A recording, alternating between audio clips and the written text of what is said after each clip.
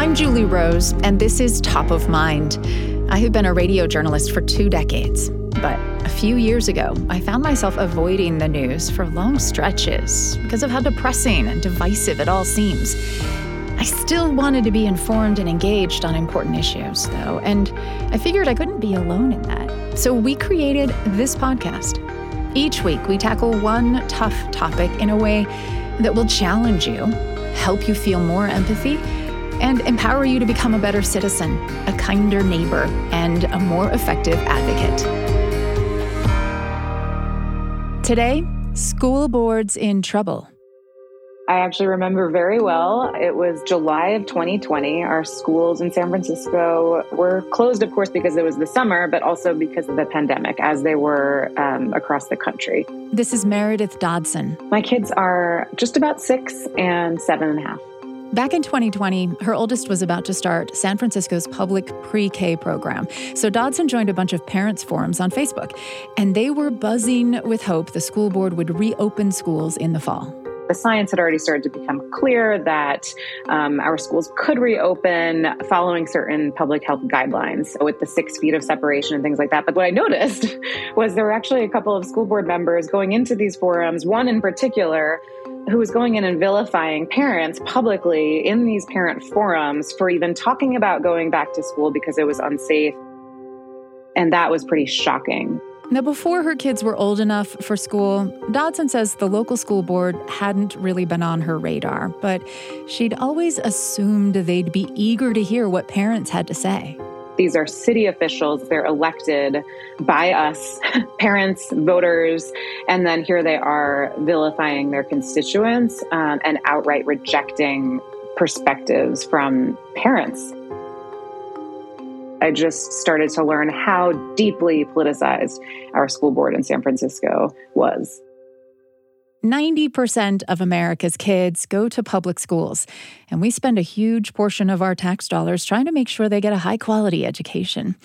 While state and federal regulations have a say in what happens in schools, critical decisions about educating nearly 50 million public school kids in America are left to local school boards.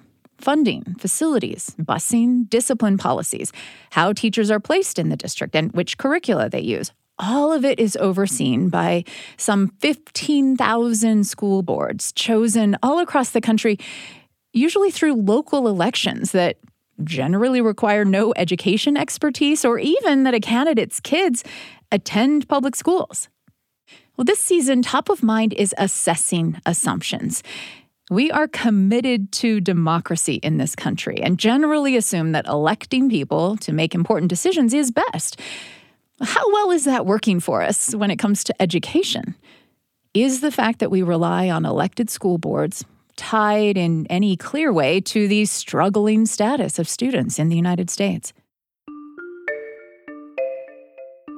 Meredith Dodson was not the only American parent prompted by the pandemic to start paying closer attention to her local school board. The heightened scrutiny collided with polarized politics into an explosion of anger and protest all across the country. What happened in San Francisco was notable primarily because California law allows voters to recall elected officials, although recall campaigns rarely work. But in the end, it was successful, and 3 of the school board members were recalled. Ousting school board members had not been Meredith Dodson's initial instinct. Yeah, it bothered her that board members were bad-mouthing parents, but she thought it was possible that they were right about not opening schools yet. These school board members were saying families don't want to go back, they're scared, particularly Black and Latino families, many of whom were hit by COVID harder, were more exposed in the beginning. And so, I went to this place of listening. Well, let's connect with families and hear where they're at and what they need to support their kids in their learning. That was the beginning of the San Francisco Parent Coalition. We would meet over Zoom and brainstorm solutions. We had some parent leaders from the Latino community who were working very closely with us, and they took some clipboards down to the community in San Francisco where we have a high percentage of Latino families and got 80 signatures within 1 or 2 days that we brought to the school board, all of Latino families saying, please reopen our schools. We need to get our kids back into in-person learning. They're not doing okay at home. please listen to us and stop saying that we don't want to go back to school, because we do. And it was disappointing. There was, pretty much just ignored us, ignored these moms. Some really ugly stuff that these school board members were saying publicly about the families who were speaking up and begging for the school board to listen to them. The two big things that were happening during that school year, they were avoiding the reopening conversation. They were focused on renaming 44 of our schools. We have something like 130 schools across the district here. And they decided to rename 44 of them if there was any kind of racist or offensive background to the name of the school. And why was it troubling to you that they were focusing on that? Because, while we were in this crisis of kids unable to access their learning, unable to access their education, rather than focus on what we could do to either get these kids back in person or to support them better during this time, we were, renaming the schools. So it didn't seem to be, it was just maybe not the right time for it. It took me a little bit longer to understand what's behind all of this, but I just started to notice the groups and leaders who were speaking up and fueling this message that we couldn't reopen our schools and that it wasn't safe. And most of them weren't parent groups. Like what? Like who, what kind of interest group would care if it wasn't a parent group? There are citizens groups, there's political groups that have endorsement potential, right? They make endorsements at school board races. And so when you look at San Francisco, a large percentage of our city council members they start out as school board members. And so I think in terms of how politicized we were realizing the school board was, they were using this platform that they had, not necessarily for the best interest of kids, but for the sound bites that would help them move on to higher office. And this is, part of what we get with having citywide elections for our school board. Only a fraction of voters in San Francisco actually have school-aged children, and an unusually high percentage of those families send their kids to private school. So school board members in San Francisco are not elected by public school families. That's what we finally started to realize in terms of why is this school board being so nasty to public school parents? Because they don't care about public school parents, or they didn't. Once the recall campaign got underway in early 2021, the school board tabled the renaming plans and committed to reopening schools, which they did later that fall. But it was too late, says Dodson. The recall had already taken root. There was a groundswell of parent energy by that point. And it was all over the media every day. There were multiple articles about kids out of their classrooms. We had press conferences at that point with our mayor, with city council members, with the head of UCSF, our main hospital here, saying, please, there's a mental health emergency. So whereas normally public education is just not top of mind for San Francisco residents on average, at this point, it was such a crisis, and San Francisco could not ignore it.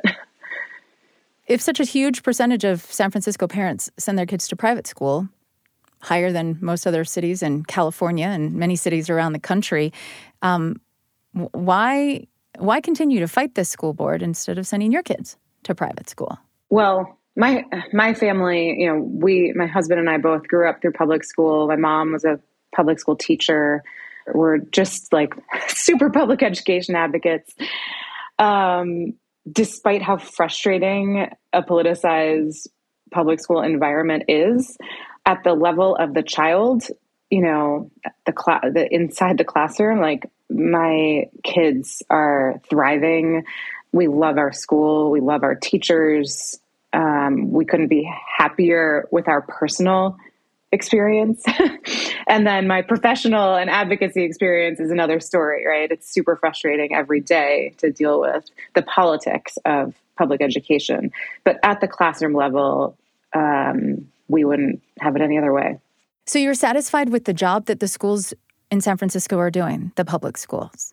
So in San Francisco, we are among some of the best performing districts across the state. At least in terms of the large urban districts across the state, we are doing a great job on average. And what's really upsetting here, especially given how we're such a progressive city, is our equity gap, achievement gap, whatever you want to refer to it as, but the gap in student outcomes in math and reading and career and college readiness between our low-income children, especially our low-income Black, Latino, Pacific Islander kids and their counterparts, is extremely large. It's this stubborn, persistent equity gap that we've had for I don't know how long. And unfortunately, it just grew during the pandemic. And so is the school board sufficiently focused on that metric? Since the recall, they have been. So They've gotten a lot more focused on student outcomes. Since the recall, there were 3 new commissioners appointed to the board, and we've had 1 election since then. The board underwent a whole series of trainings on effective school board governance, and it has impacted significantly how they behave as a board. The meetings are much more cordial. Parent voice is being heard, and they're talking about the things that matter, like how our kids are doing with reading outcomes, how they're doing with math outcomes, what is the disparity between different subgroups of students, and how can we address that disparity. It has gotten a lot better.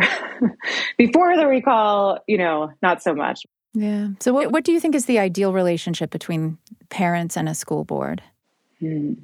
Collaboration and listening. I think parents need to understand that it's a large, diverse system, right? Different students have different needs. I think we have over 130 schools across the city, and those schools look really different. They look different in terms of the populations they serve. They look different in terms of the amount of staffing they have, the amount of community resources that they have. It's just, it's not a cookie cutter model when you have a really large system like this. And so I think parents need to respect that and remember that it's not just about their kid and what they want for their family, but about the whole system. And that's part of public education. And I think school boards need to better listen to families and collaborate with them and hear their concerns and respect all voices, even the ones that maybe aren't 100% aligned with their perspective. Meredith Dodson is a public school parent and executive director of the San Francisco Parent Coalition. Thank you for your time today. Thank you so much, Julie. Whether or not the school board is a common springboard to higher office in your community, it is a position people have traditionally aimed to stay in for at least a few election cycles. A nonprofit called School Board Partners surveyed board members all around the country in 2016 and found more than 70% of them planned to run for re-election. After the pandemic, the numbers had flipped. The Great Resignation is coming to a school board near you, and that is both a crisis and a potential opportunity. It's an opportunity to make sure that the folks that replace them are representative and better equipped. But it's also a real wake-up call that the job is no longer sustainable. This is Top of Mind. I'm Julie Rose. We'll be right back.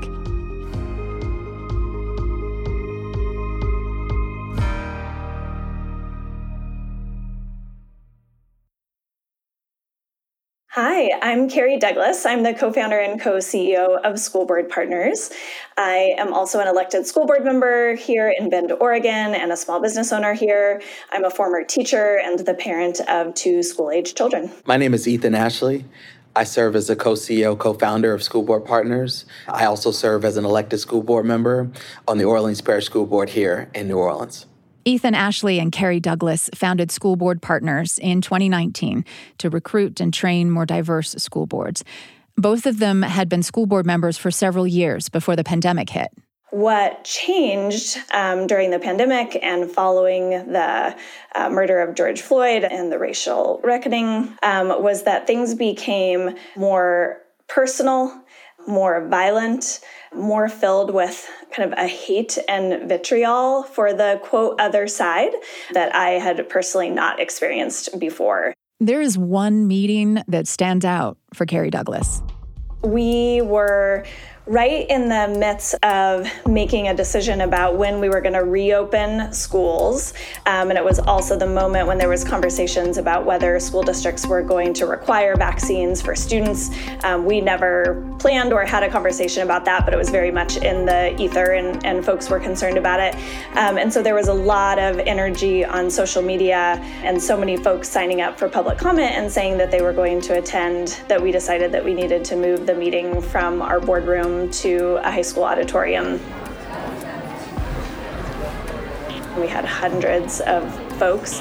The difficult part was that they came really with the mindset of more of a rally with giant signs, many of which had pretty hateful things on them, and they were there to disrupt. They were there to, speak out of turn and go over their time and yell and cheer and taunt and boo and really egg each other on and just create a spectacle, rather than participating in the democratic process, which is a critical part of school board meetings and open public meeting law. The tenor really changed to where they were now accusing us of being the devil or of being witches or Nazis, things that we had just never heard before, even when folks were really frustrated with decisions that we might make. Carrie, I'm curious if you have considered not running for re-election. Almost every day. I already ran for re-election once, so I'm halfway through my second term, and often honestly regret running for re-election. It's been really difficult on myself and my family, and thinking about running for re-election a third time feels really daunting. As a volunteer, I was the chair of the board during the pandemic and easily worked 30 hours a week as a volunteer while also having a full-time job and being a parent. And being called names on a regular basis. And all of that might even be possible if there were more resources and training and support out there to help you feel like you weren't alone, like you're trying to find your way down the road without a roadmap. All of those things sort of cumulatively add up to a job that feels not only overwhelming and difficult, but if you don't feel like you're able to be effective, for me, that's sort of the icing on the cake. My perception from the outside is that that intensity and that energy has continued, but now it's about books, or it's about teaching race, or it's about what gets taught regarding gender or sexuality in classrooms. Has that been your experience? And if so, why do you think that intensity has continued even once we were past this extraordinary moment of pandemic? Ethan? Yeah, I think the intensity has certainly continued by virtue of what happened. Essentially, you went from educators educating young people to families for the first time having to do so in partnership with educators in a way that I think was game-changing, life-changing. And so, I think the intensity has been the added awareness of the authority of school boards on the day-to-day livelihood and outcomes for students. The increased engagement, I think, is mostly good. I mean, we at School Board Partners believe that elected school boards are an essential part of our local democracy, that parent and community voice are an essential part of how it works. And what we really focus on is, do we have leaders in those seats that are really representative of the community? Do we have a representative electorate electing those school board members?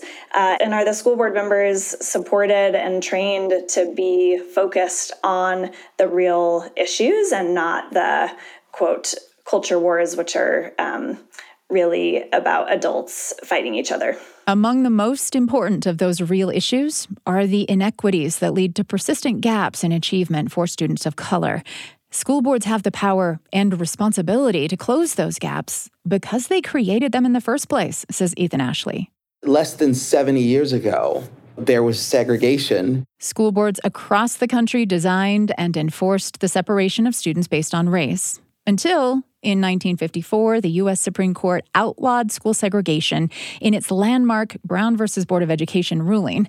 But, says Ashley, after Brown v. Board, we basically had a bunch of school boards that enacted policies to continue sort of de facto segregation rather than embracing integration and racial equity.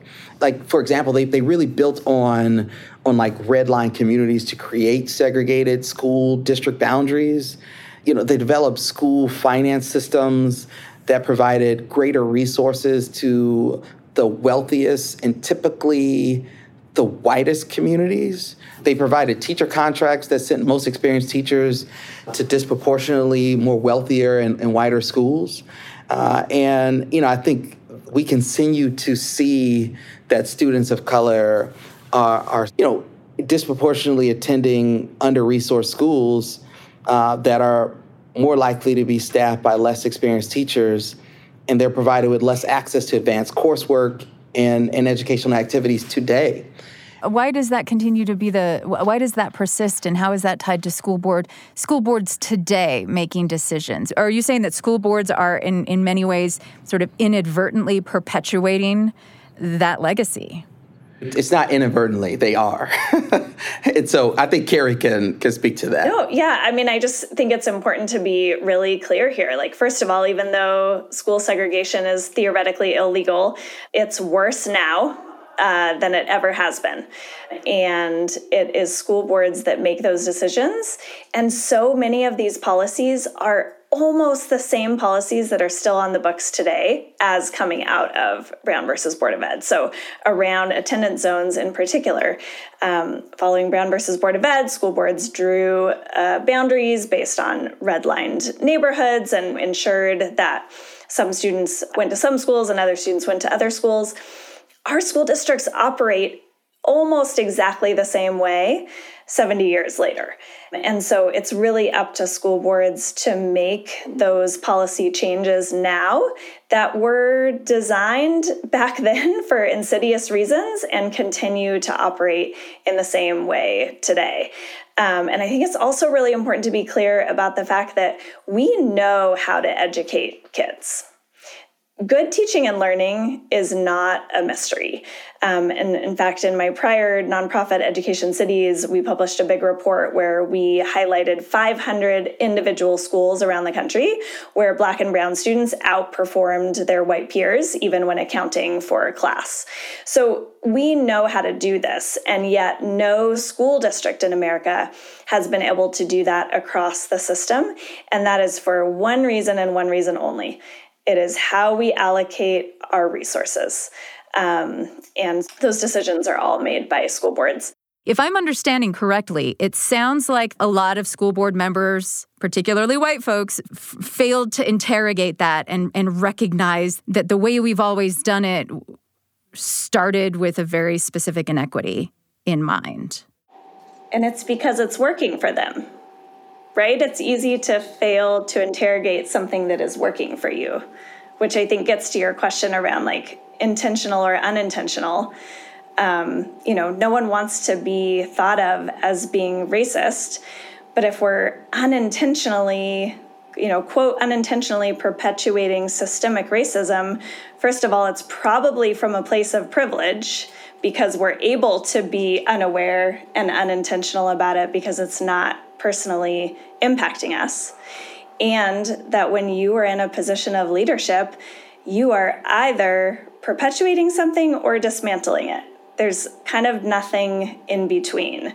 And so that's why we really focus on the term anti-racist.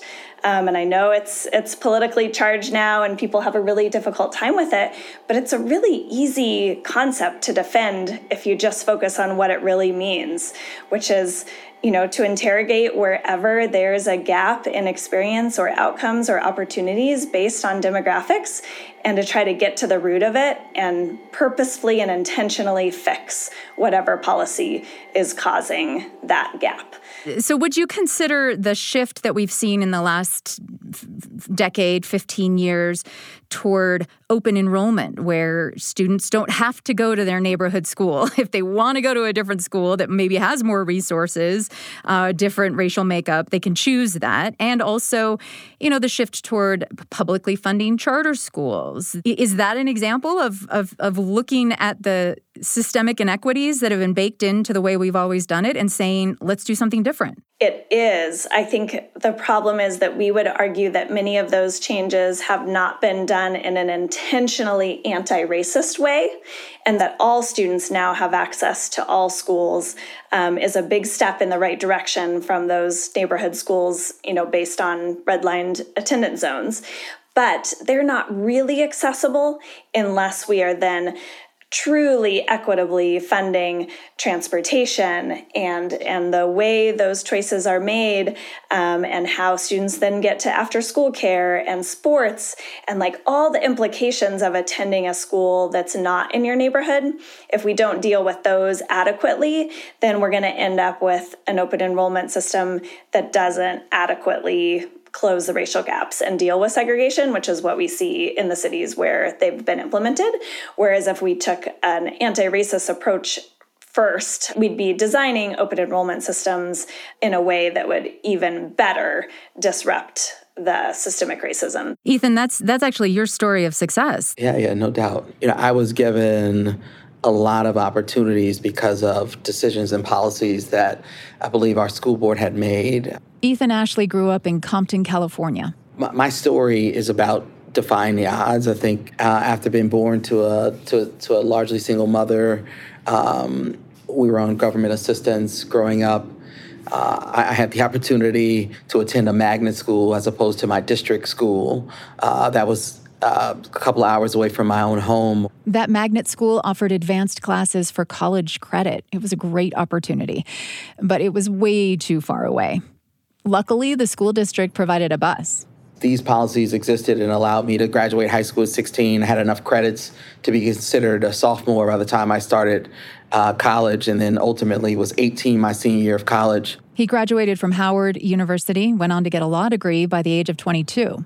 But if it wasn't for, I think, these early interventions and policies that existed that didn't exist across different districts, I don't think that I'd be where I'm at today. And so we got to make sure that exists for more students.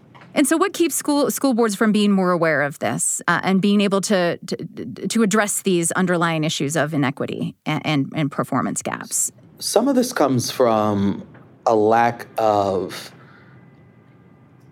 having the right people serving on the boards. Ensuring that there's folks who are representative of the challenges that we're trying to address here.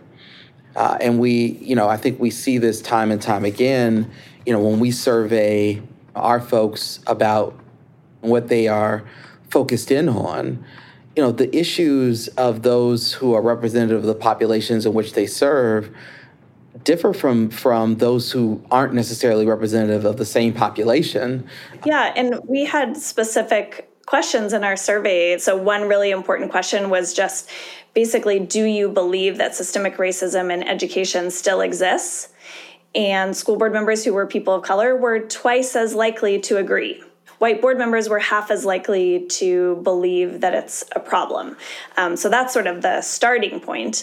And for people of color in school board, their top 5 includes issues like student achievement and outcomes with a focus on students of color and low-income students. And for white board members, that's not in their top 5. So it's not just about representation for representation's sake. It's that folks bring their lived experience into the role and have different beliefs about how well the system is working, what changes need to be made, what needs to be prioritized, and they bring those mindsets and priorities into the role in really important ways. What she's describing there is the whole point, the promise, really, of representative democracy, a government of the people, by the people, for the people, as Lincoln described in his Gettysburg Address. But if the government isn't really representative of the people it's governing, can it live up to its promise? Well, that was the disconnect that first prompted Carrie Douglas to run for school board in Bend, Oregon, as both a former teacher and a parent of kids in the public schools. There wasn't a single person on the school board that had ever been a teacher. Only 2 of the 7 had school-age children. They were mostly significantly older and wealthier and whiter than our school community. They spent a lot of time talking about things like real estate and land and building development, and very little time talking about student outcomes and experiences. Teachers felt very unheard, and I wanted to help bring the conversation to focus on equity, racial equity, to focus on the needs of teachers, and try to help us talk about kids more of the time. So you ran for school board hoping to bring some of that perspective, but can you share something that you realized only after you got elected to the school board? Oh my, yes. So I often say that I thought I had a really great resume to be a school board member. Having been a former teacher, I also have an MBA and worked in finance and worked at the district level and as a nonprofit leader. And so I thought I had a lot of expertise and experience to bring to the role, and was really humbled to sit on that dais and realize that I was really ill-equipped. I had never written policy. I had no experience being a politician or politicking, counting votes, and really serving in this unique role where you are one of 7 managing the superintendent and making policy decisions. You mentioned, Carrie, what an intense volunteer position this is. And I believe most elected school boards are volunteer positions, not paid. Is that a significant barrier for some of these people that you're talking about? Or people that have school-age kids, for example, people who, who might be more representative of the community, which may mean lower socioeconomic, rung on the ladder, those kinds of things. How can they even realistically do the school board job? Yeah, we believe it absolutely is. The survey played that out. People of color were twice as likely to say that pay or other professional obligations were the reason that they were resigning compared to white board members. And yeah, we just need to be realistic that if you are expecting anyone, even if they're not lower income, to volunteer that amount of time in such an important role and not compensate them, what that says about society's belief around the importance of that role. What can communities do? People with school-age children and those of us without.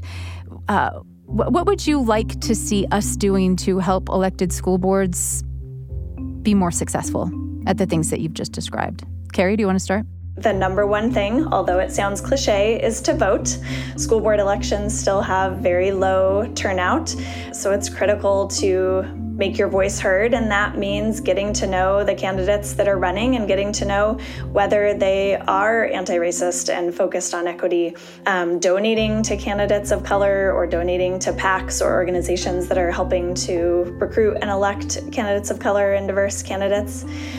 We encourage community members to, go to a school board meeting and ask your school board what governance model they use. Ask if they are passing equitable policies. Bring them sample equity policies. We have many on our website.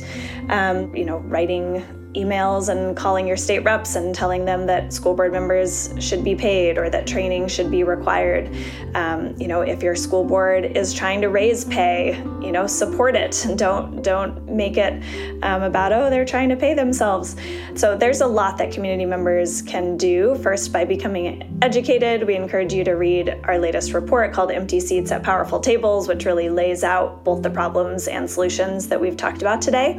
And then use your voice. Show up at school board meetings, vote, donate.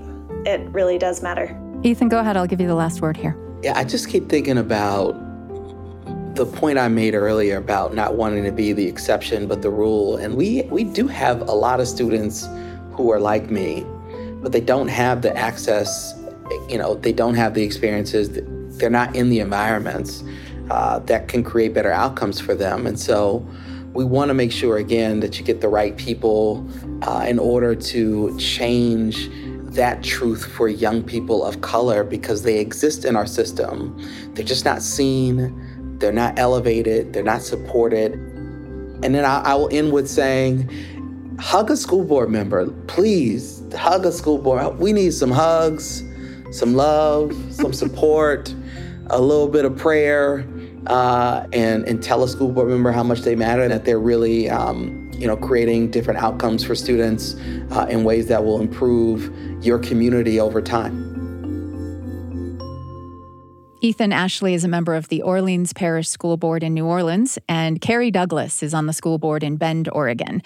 Together, they are co-founders and CEOs of School Board Partners, which you can find online at schoolboardpartners.org.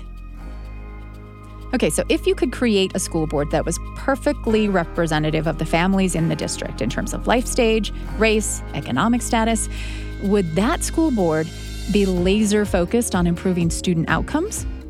Not necessarily. Our system is designed to represent the interests of adults much more than the interests of children, especially when those two conflict. Is that why student achievement is flagging in America? I'm Julie Rose, and this is Top of Mind.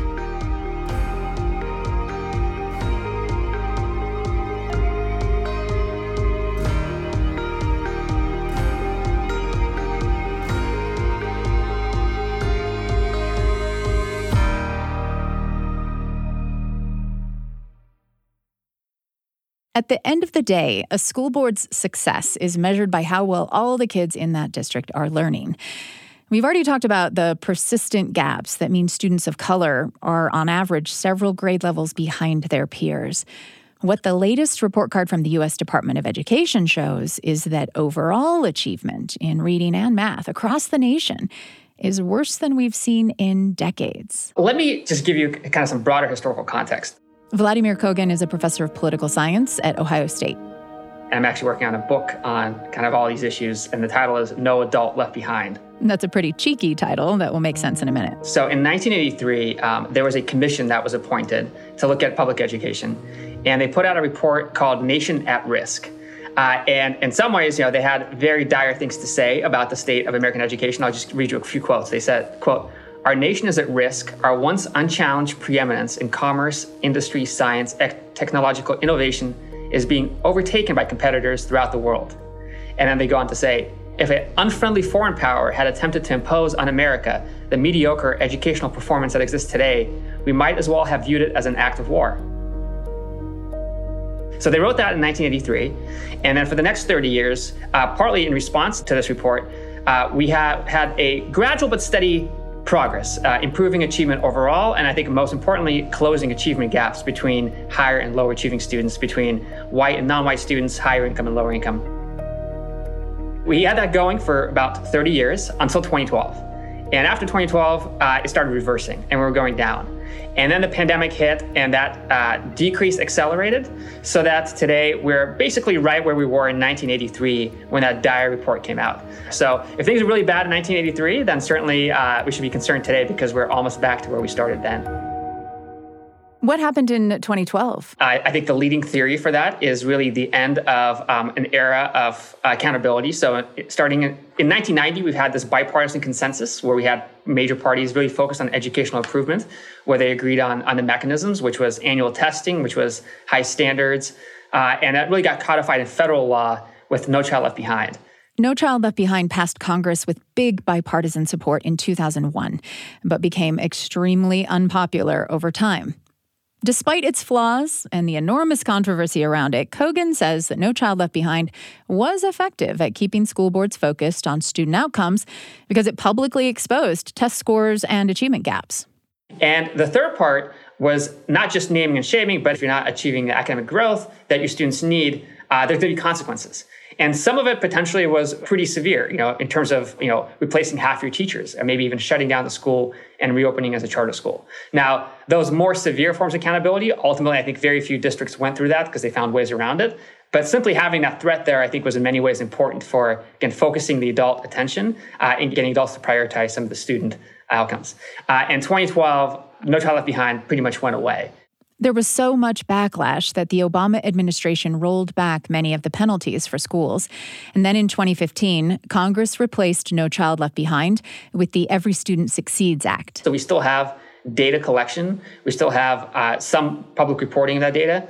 But it really takes away all the teeth. So all those painful accountability provisions are, for the most part, gone under Every Student Succeeds Act. And so what does that mean then for local school boards? Well, I think it means that some of the pressures, some of the threats that's hanging over their head to address some of the persistently underperforming schools, to close some of the achievement gaps, really, for the most part, go away. Kogan says that pressure to keep school boards focused on student outcomes, like improving test scores and closing achievement gaps, either comes from above, with state and federal authorities, or below, from voters. So without No Child Left Behind bearing down from above, the pressure has to come from voters. But, says Kogan, it's pretty clear that most of the times school boards are not being held accountable for student learning. So what I mean by that is it's not the case that incumbents are voted out of office at higher rates when student performance is lower, right? Except some pretty rare, unusual circumstances. So you can have a really democratic system that's really responsive to voters, but also at the same time a system that does a really poor job of serving kids, because often the interests of those voters and the kids are not aligned. And one thing that we should know, people should know, is in most places, although this is starting to change, school board elections are off cycle. That means they're not in November of even years, when the president is on the ballot, when congressional elections are on the ballot. And one consequence of that is that turnout in school board elections is very, very low. So, it's not uncommon to see turnout of 15% of registered voters versus 60 or 70 when the president is on the ballot. Low. 15. You said 15, yeah. 15%. And one consequence of that is that those 15% look very different than the other 85% who are not voting. And one dimension where they look different is their age. So it turns out that when you have off-cycle elections, not only is turnout really low, but it's, for the most part, it's old people without kids who are voting. And of course, old people without kids, although they certainly have a stake and certainly they care and they might have grandkids, but their skin in the game is fundamentally different. And so the kinds of considerations that they bring to the ballot box are often very different than the kinds of considerations that parents themselves might bring. So in general, it doesn't seem like voters care all that much about student academic outcomes. And so the question is, well, what do they care about? And some of that could be property taxes. We know senior citizens maybe are particularly sensitive to tax increases, so they're mostly focused on keeping costs low. Or maybe they care about some of these adult culture war issues that are in the news and kind of motivate them and get them excited. But really not because of the impact on kids, but more because of the expressive or political valence that those issues often bring with them. Why do you categorize something like, what makes those issues, do you think, different from student outcome issues? What makes culture war issues, I think, particularly difficult is they just suck up all the energy, they suck up all the adult attention, and they suck up all the adult time. And so every minute that you spend arguing about which books are in the library, every minute that you spend arguing about who can use which bathrooms is really time that you could be spending on improving reading instruction. It's time you could be spending on improving the curriculum. And so because resources and time and staff are ultimately the most scarce resources in the system, it is a zero-sum game. And empirically, again, so I've done some work on this, that there is some evidence that focusing on these kinds of controversies ultimately comes at the expense of student learning. Student achievement suffers. I'd love to hear an example of that, because I could imagine that there are maybe some parents or grandparents or community members who feel like books that are available in schools or which bathroom gets used are going to affect a child's ability to learn. It affects the environment that the learning is taking place. So it is related to student learning, right? Yeah. So help me understand why it wouldn't be. About 10 years ago in California, there is a rural district called Coachella Valley Unified School District. And at the time, they had a school mascot that was known as the Angry Arab. In this area, the date palm is the main agricultural crop. So in the 1930s, the community thought, we should honor the Arab influence on our agriculture by naming our school after this region of the world. So for like 80 years, nobody really said much about it. And in 2013, the school district got a letter from the American Arab Anti-Discrimination Committee saying, we're really outraged by your mascot. And it was a pretty offensive mascot. It had like a hooked nose. So we can see why people might be offended. And this got a lot of attention. So it was on international news. It was on Al Jazeera. And the superintendent spent about 8 months trying to negotiate between the folks who were really offended by this mascot and the alumni who really cared about retaining a mascot. During the same time period, the district was trying to implement this new, pretty innovative at the time, iPad program of giving every student an iPad. And it did not go that well. So the teachers thought the program was not well implemented, perhaps because the district leadership spent a lot of time doing other things like negotiating over mascots. And so ultimately, the superintendent was fired. The superintendent's top aides were fired. There was a lot of chaos in the district that followed this. So that's one example. Now, if I could just be clear then, so are you saying it was wrong to challenge the angry Arab mascot? My point is, there's opportunity costs, and you have to decide, is it more important to have a mascot that's not offensive, even if that potentially, again, takes away from the other operations of the district? Because ultimately, time is the most precious resource, and I think the challenge is a lot of these debates distract from that core learning function. So would we be better off not electing school boards? Somehow appointing them in some other way so that they could be held accountable somehow? Well, I think it's easy to talk about all the ways in which local elections don't work well. But when we talk about what is better, it's not obvious that we have a better alternative. So most of the things we've tried really haven't worked much better. So, we've tried appointing school boards. Not obvious that's much better. We've had states take over school districts. Doesn't seem like that on average is much better. We've had mayoral control where we have the mayor step in and run the schools. Again, I haven't seen much convincing evidence that on the whole that's much better. So it's not obvious how to address this issue. I think at the end of the day, the interests of policymakers who make education are often not aligned with the interests of students. Which is why the book that he's writing is titled No Adult Left Behind. And it's a play on No Child Left Behind, which is the federal law that we discussed. And my argument is that the governance system we have, again, really prioritizes interests of adults. And as a result, we have a lot of time and attention and resources spent on adult battles, whether it's over partisanship, whether it's over race, whether it's over cultural issues, or whether it's over jobs. It's something we didn't discuss a lot, but employment interests and people who view local schools as primarily providing employment for adults, those are all things that drive a lot of decision-making in education. And so the point of the book is kind of illustrate all these things and make the case that they all do ultimately at the end come at the expense of the core function of schools, which is serving students. So let's talk about, Professor Kogan, some of the things you think we could do to try to align the incentives between school boards and student outcomes. But where should we start? I would say there's 3 things that would be at the top of my list. And I will start out by saying I think they're not going to be cure-alls. I think these are going to be pretty modest changes on the margin, but probably better than not doing anything. So one is election timing, right? I told you that one of the reasons why school board elections have such low turnout is because they are happening when nothing else is on the ballot. And so one easy reform is just move school board elections so that they're in November of even years. And you could triple turnout. We also know it increases the share of voters who have kids, which, again, when we're thinking about ensuring that adult interests and student interests are aligned, that's probably a good thing. And also we have some evidence, particularly from California, that when elections are held on cycle in November of even years, we see more accountability. So that voters do hold school board members more accountable for student academic outcomes. Fewer incumbents get reelected. Exactly. There's more turnover on the board. Okay. And I want to say, the goal is not more turnover. The goal is the threat of turnover, getting incumbents to change their behavior in the first place, right? That's the goal that we're after. And it's ensuring that the threat of elections and the incentive of elections incentivizes the right thing. The second thing we can do is really on information. We collect data on student outcomes, and many states we actually have ratings for school districts. And I think there's many ways we can improve those ratings. I think there's a lot of issues with them. But making those ratings more salient to voters, I think it could help, right? In the way that we print D and R and extra name on the ballot, we could imagine printing the A through F or 1 to 5-star rating for the school district right on the ballot. Really subtle cue, but potentially make that a more important consideration than some of the other things that maybe voters might otherwise be thinking about when they're voting for these local school districts. The last thing I would talk about is thinking about school choice, right? If the goal is to give more voice to adults with the most skin in the game, and that's for the most part parents, there's other ways of doing it directly. And let me just make sure I'm clear here. So you're defining school choice as what? There's a variety of different ways you can think about it. One is allow them to attend any school in that district. I think the challenge is often the most desirable schools don't have spots. So giving parents that option really doesn't do much because they actually still can't send their kids to the schools that they want. Another is to go beyond the district and say, any district that has open seats has to take kids from anywhere, including from outside their district. So public school choice.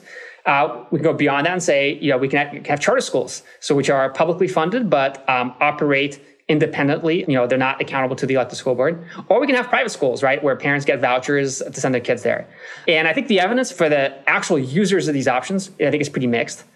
But I think what gets lost in this debate often is that there is a broader systematic effect. And one thing that we know, and the evidence actually I think is pretty overwhelming, that simply having choices available to parents, even though most parents will not use those choices, changes what districts do. That threat, that competition that they face, seems to change how they operate in a way that improves their student outcomes.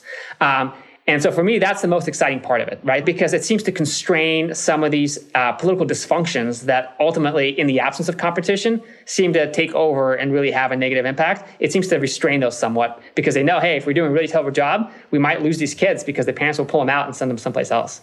Okay, so the pressure only would really work on the school board if you knew that you could lose your students to another district. Exactly. Another district or to a charter school or to a private school with a voucher. Yes, I mean, all of those produce the same threat, the same competitive pressures.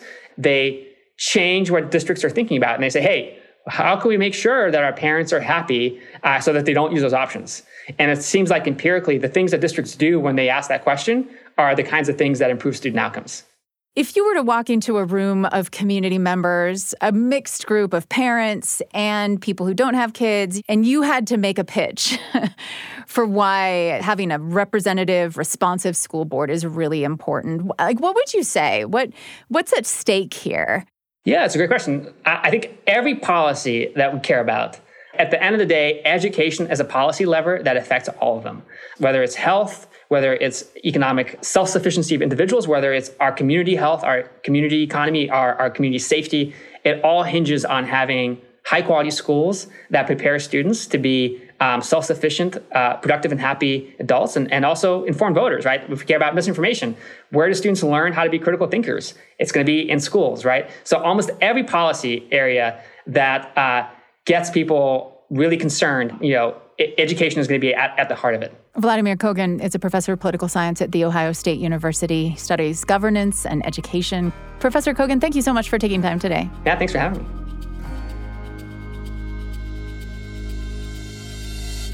Top of Mind is a BYU radio production, and we are here to help you engage with tough topics you might otherwise want to shy away from because they're too complicated or divisive. So I'd love to hear about the conversations you're having about school boards and public schools. If you're not having these conversations, maybe sharing this episode could start some. And what other topics would you like us to tackle? You can reach us on social media. We are at Top of Mind Pod, or send an email to us directly. We're topofmind@byu.edu. Today's episode of the podcast was produced by James Hoops, Abigail Tolley, and me, with help from Samuel Benson. And our sound designers are Brandon Lewis and Spencer Hewitt. And one more quick thing. Would you please leave a review of Top of Mind wherever you're listening to this podcast? That helps convince the algorithm in the app to recommend our podcast to more people so they can find us. I'm Julie Rose, and we'll talk soon.